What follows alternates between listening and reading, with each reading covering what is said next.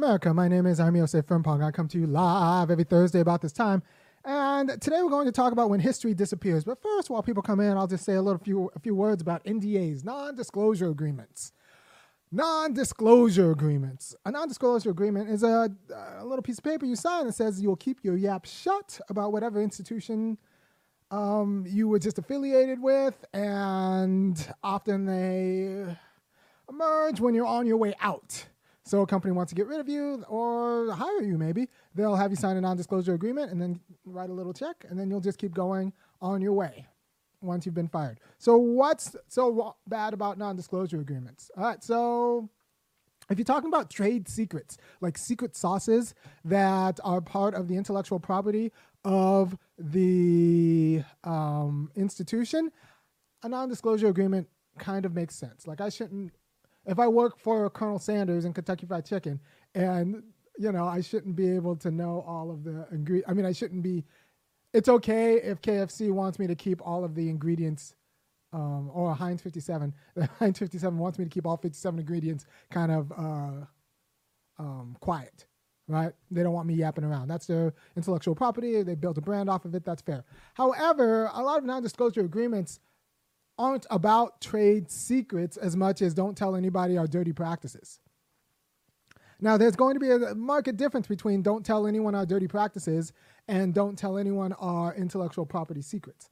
Some people say, well, our dirty practices and our intellectual property are kind of commingled, to which I call BS. And if you think it's BS, then we should have an open process where we decide whether your dirty practices are trade secrets or they're actually just dirty practices, right? So non-disclosure agreements are a little bit dubious in general.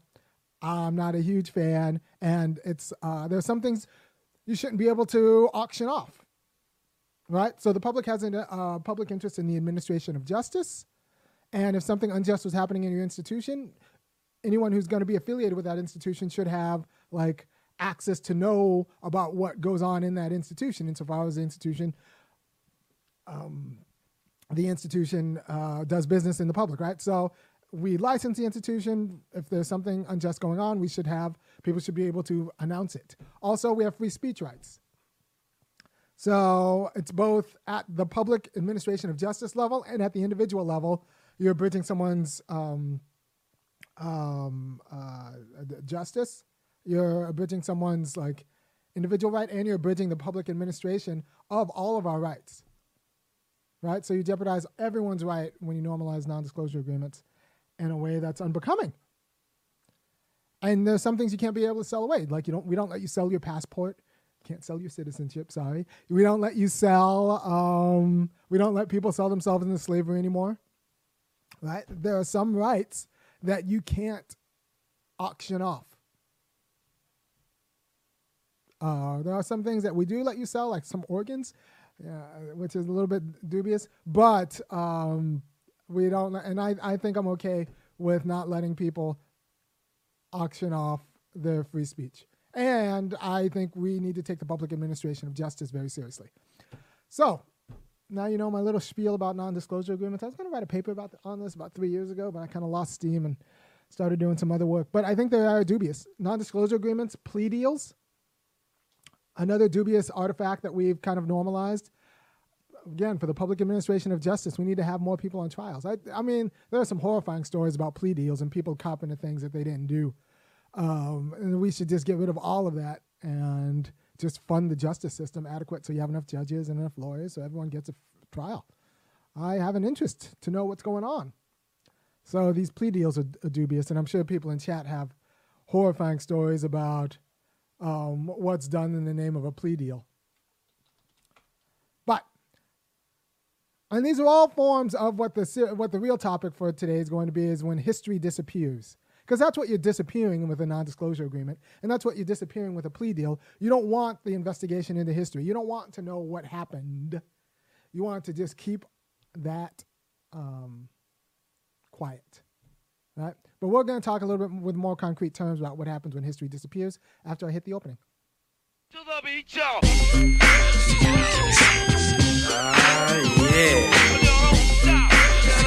Sound good to me. Never change the ways for the world or the government. If I was the president, then I would state facts. You leave it up to me, I paint the White House black and ain't no feature in your front.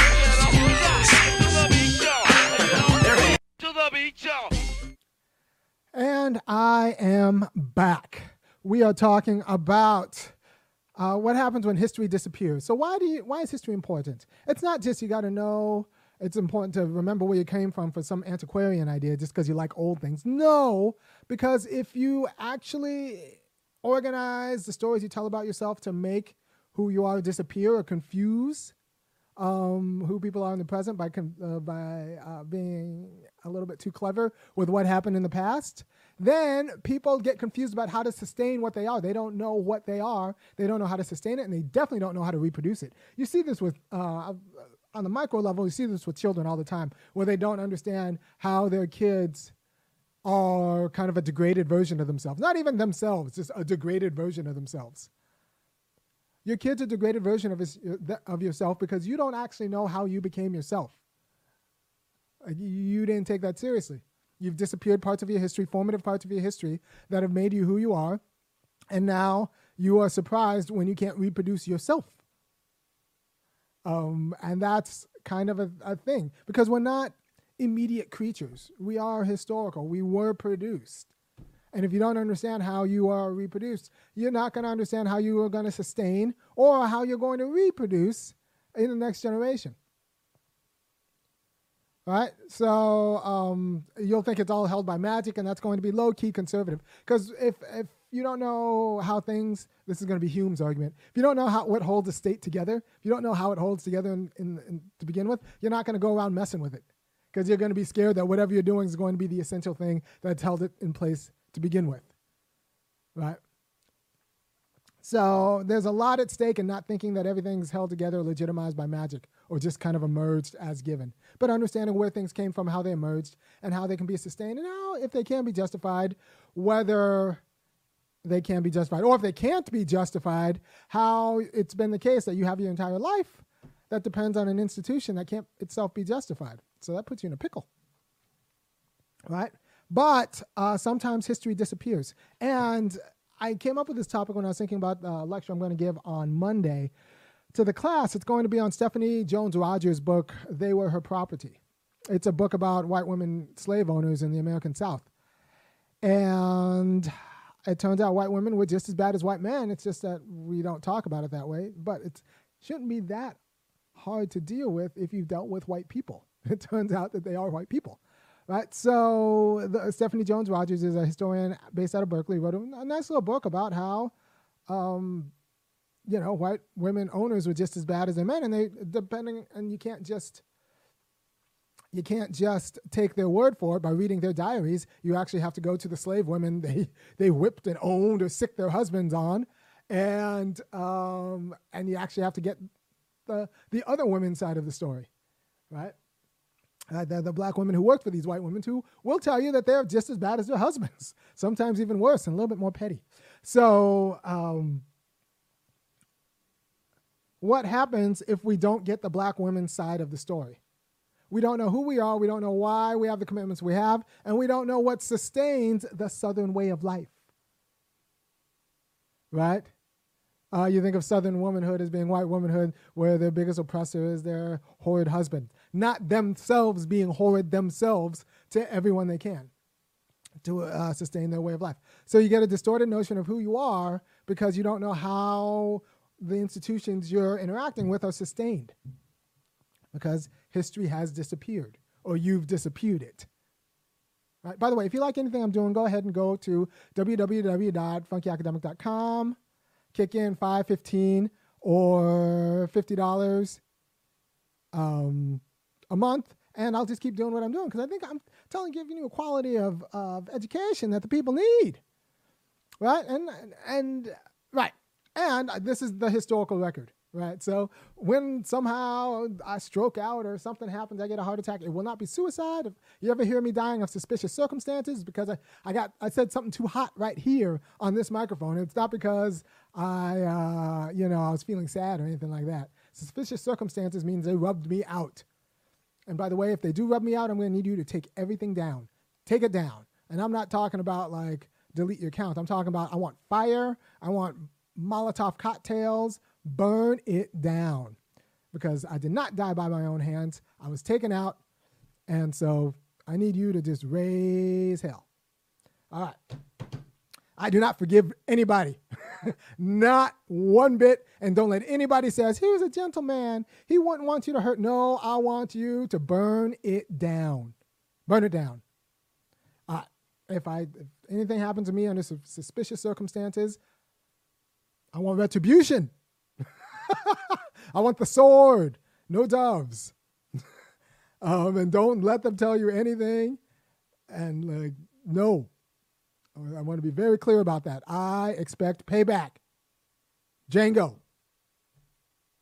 All right, so history, when you forget how you've become or the institutions around,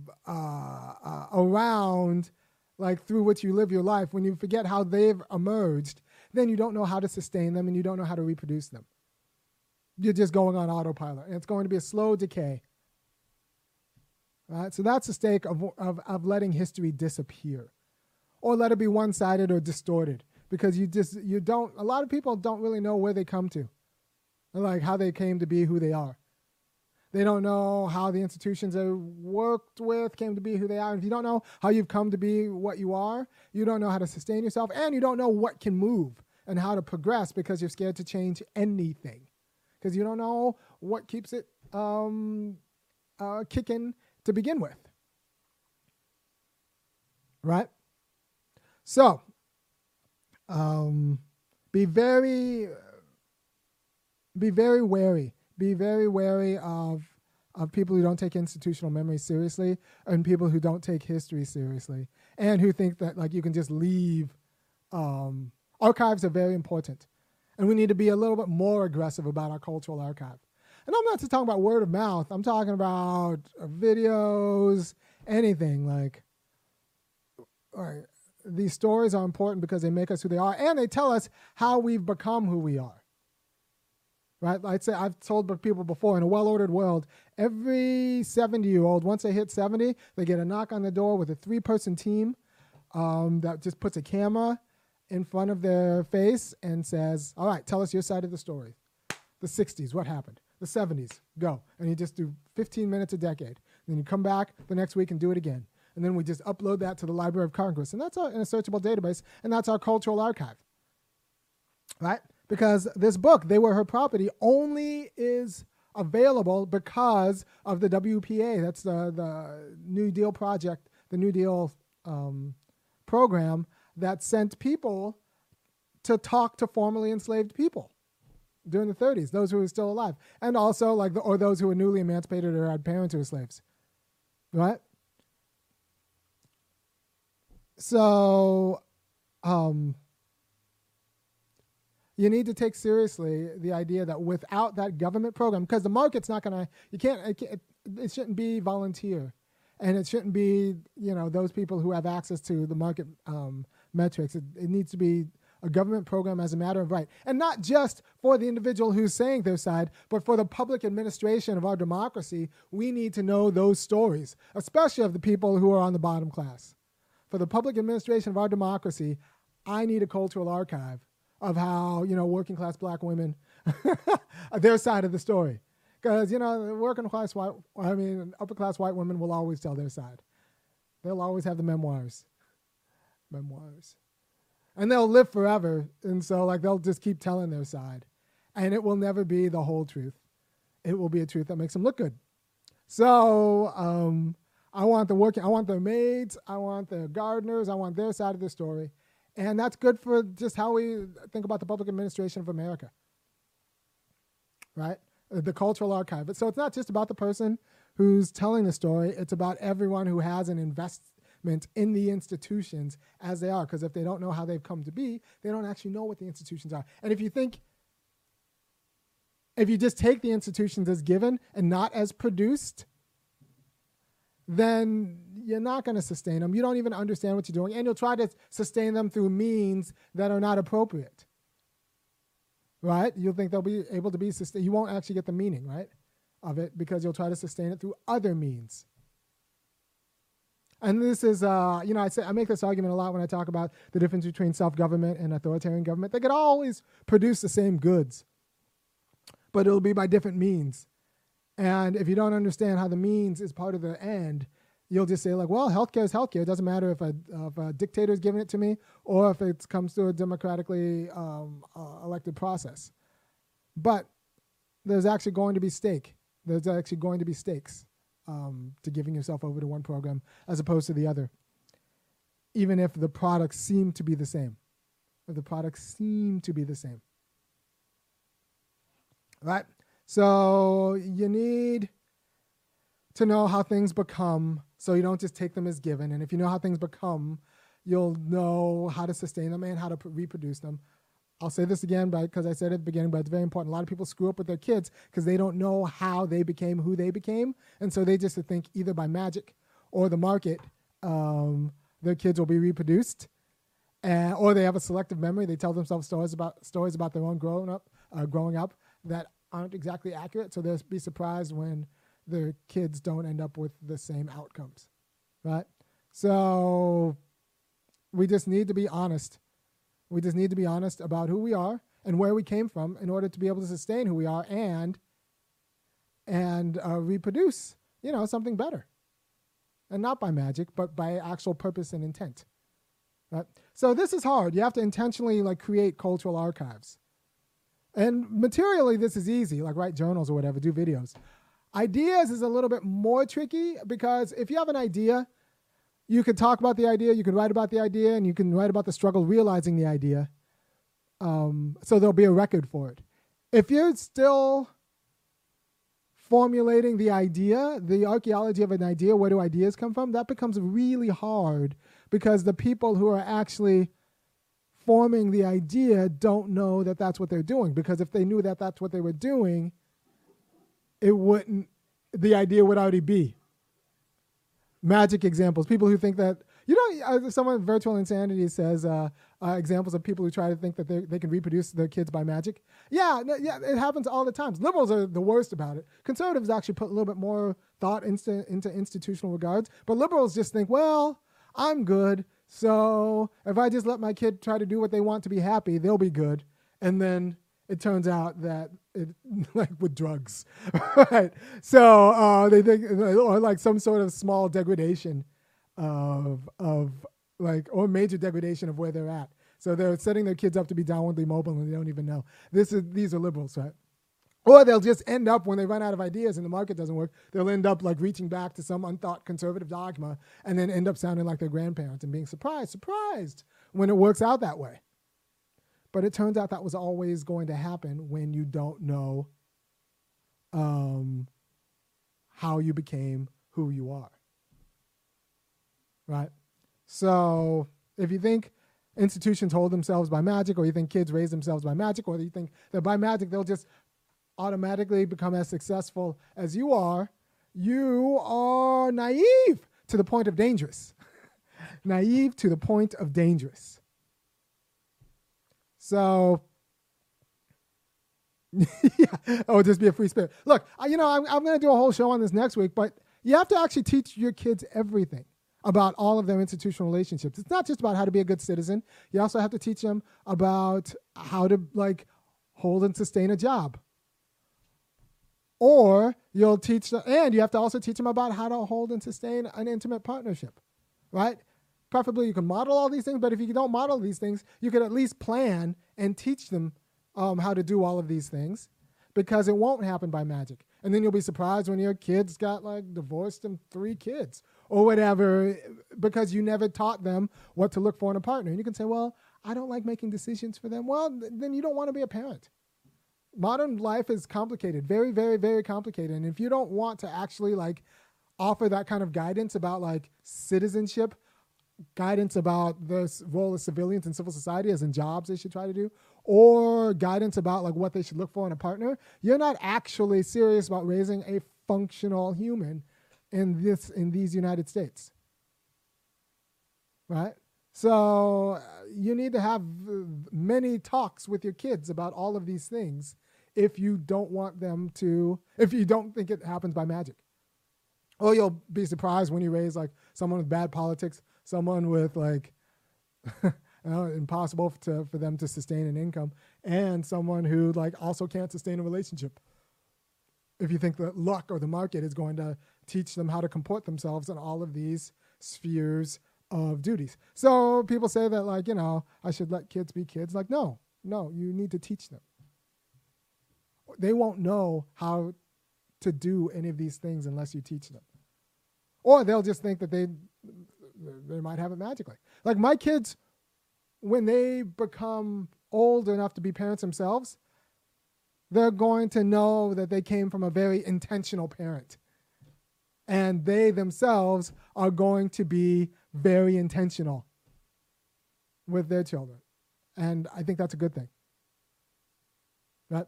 Also, I do this, and I'm very intentional with what I tell you so that you are more intentional with your life. So you'll have a plan about like our politics, our civil society, and your kids, who my kids might end up dating. So I try to get all of this out to you to help you be a little bit more intentional about like, how we make ourselves, free black people in these United States. Because make no mistake, if you don't do that, just know that other people do have designs on you. They have designs on how your citizenship. The Democratic Party's got a lot at stake in your citizenship. They have designs on where you fit into the workforce in civil society, and they have designs about how you should think about your intimate partners, right? So you need to be intentional in all of your kind of interactions to teach how you've come to what you've come to and why you've come to what you come to, and teach that history and make sure everyone knows that it doesn't happen by magic. You can't let history disappear. You can't let becoming disappear. Not for some like antiquarian concern because you just like old things, but no. Or not because you want to give some sort of hagiography, like deification of some ancestor elder, no. But because you want to know where you are right now and how you've come to be where you are. Because black people, if we don't know the history right, we just end up blaming ourselves.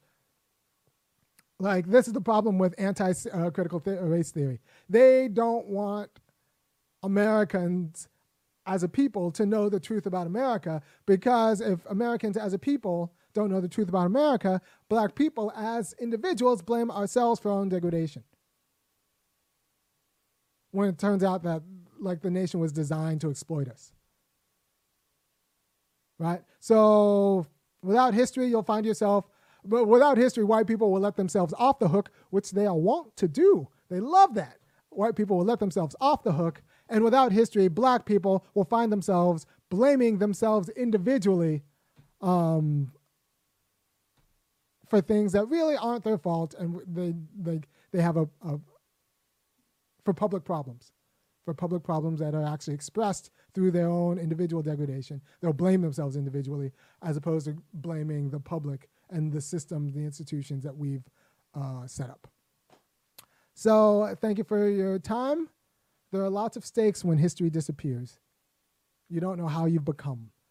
And there are also institutional mechanisms that have a vested interest in disappearing history. They have a vested interest in disappearing history. Because then they could tell you who to blame and why, because history, the historical record has disappeared. All right, so what a thing is, you can't separate what a thing is from how it came to be that way. You can try, but that's going to be a problem. That doesn't mean that everything is justified by history. Things can be justified independently of how they came to be. American democracy isn't bad just because it emerged out of a colonial legacy and as a slave state. Democracy isn't bad just because of that. Right? But if you don't know how it emerged, then you'll find yourself thinking you can start a democracy in Afghanistan just by like airdropping ballot boxes and like hoping that like it just kind of magically takes, as opposed to the series of pre-modern and pre-democratic institutions that were already in place before 1777. All right, thank you for your time. I will see you next week when I'm going to talk about dependence and independence and how independence actually emerges out of structured dependence. But I'll get into the long argument next week. Peace. By the way, go to www.funkyacademic.com. Kick in $5, $15, or $50. I'll actually put in, I think I still have the commercial here. All right, peace.